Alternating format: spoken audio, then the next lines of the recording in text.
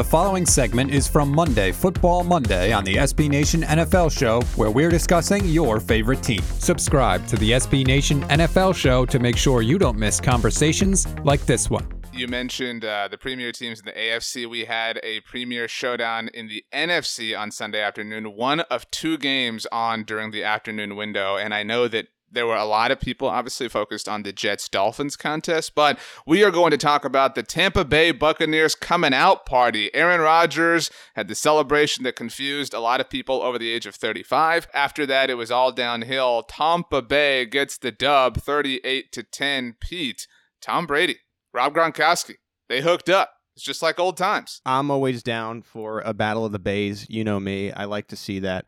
You're going to look at this score and think, oh, that was complete domination. And it was.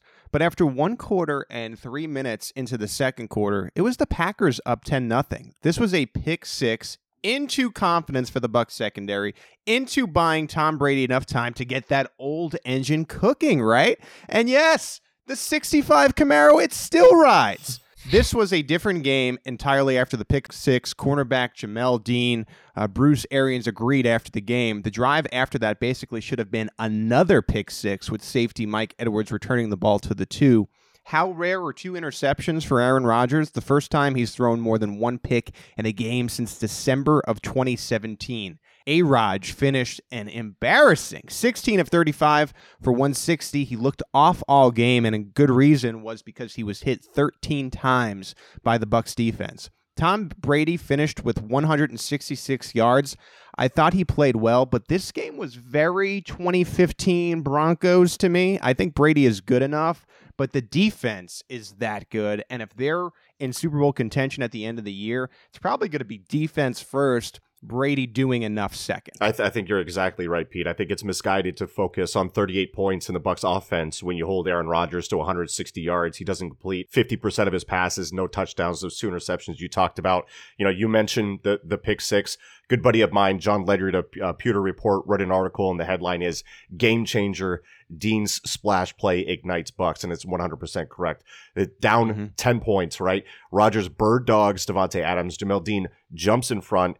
And Dean, who had a plethora of pass breakups in the Chicago game, if you remember, I think there were 4 in that one for him, said he saw something in the formation that keyed him into the throw. This guy is a film junkie. It's showing up every week now. This is confidence in the technique. This is confidence in the film study. This is an elite athlete that is using the old brain ball to accentuate all of that.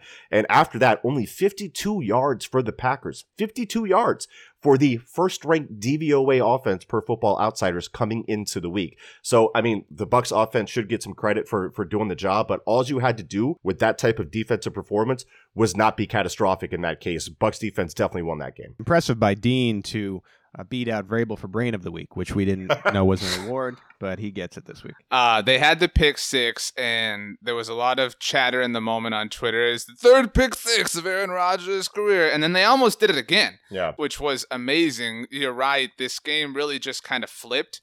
It was one of those, if you took like a 15-minute power nap, you woke up in a fog? I don't know, but whatever, either one.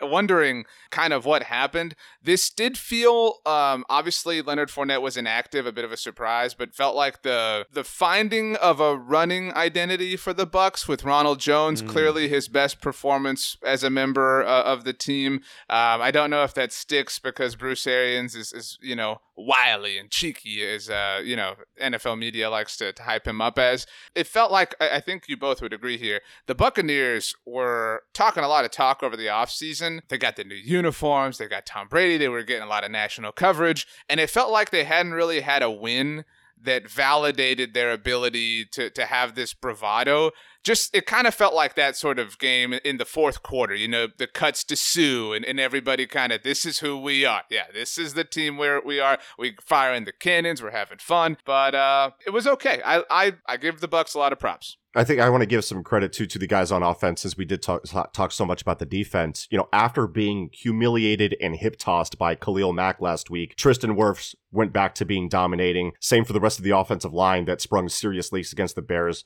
Guard Ali Marpet, center Ryan Jensen, get special mention here as well. That's 3 big-time seasons along that line that they're having. So a nice bounce back from the offensive line as well, which is going to be extremely important as we go through the season. You mentioned the running game didn't really click at first, but it started going as the game goes along. And of course, keeping Tom Brady upright and clean is going to be key to them moving throughout the season. Do you guys think the Packers are maybe fraudulent? The last year's knock on them was you beat up on the tomato cans and you play San Francisco, you get housed. This had the shape of that. I don't know that that's exactly who they are quite yet. They beat New Orleans and that was impressive. But Peter, are you selling any of your Packers stock? I don't think so. I think the Buccaneers defense is the story more so than the Packers maybe being fraudulent. I think the Packers play this game again. They're a little bit better. They know going in they're going to have to be really perfect pretty much on offense. And I think moving forward, we're going to see the Bucs. This game is really going to give the defense confidence. And to Tom Brady's credit, he is doing enough. So this is now, I think, going to be a team that people mark and say it's going to be tough to beat because of the defense. And the Packers will be right there. I think this was a bad game, a little bit of quicksand with like I said, back-to-back pick sixes, and we'll see how they respond.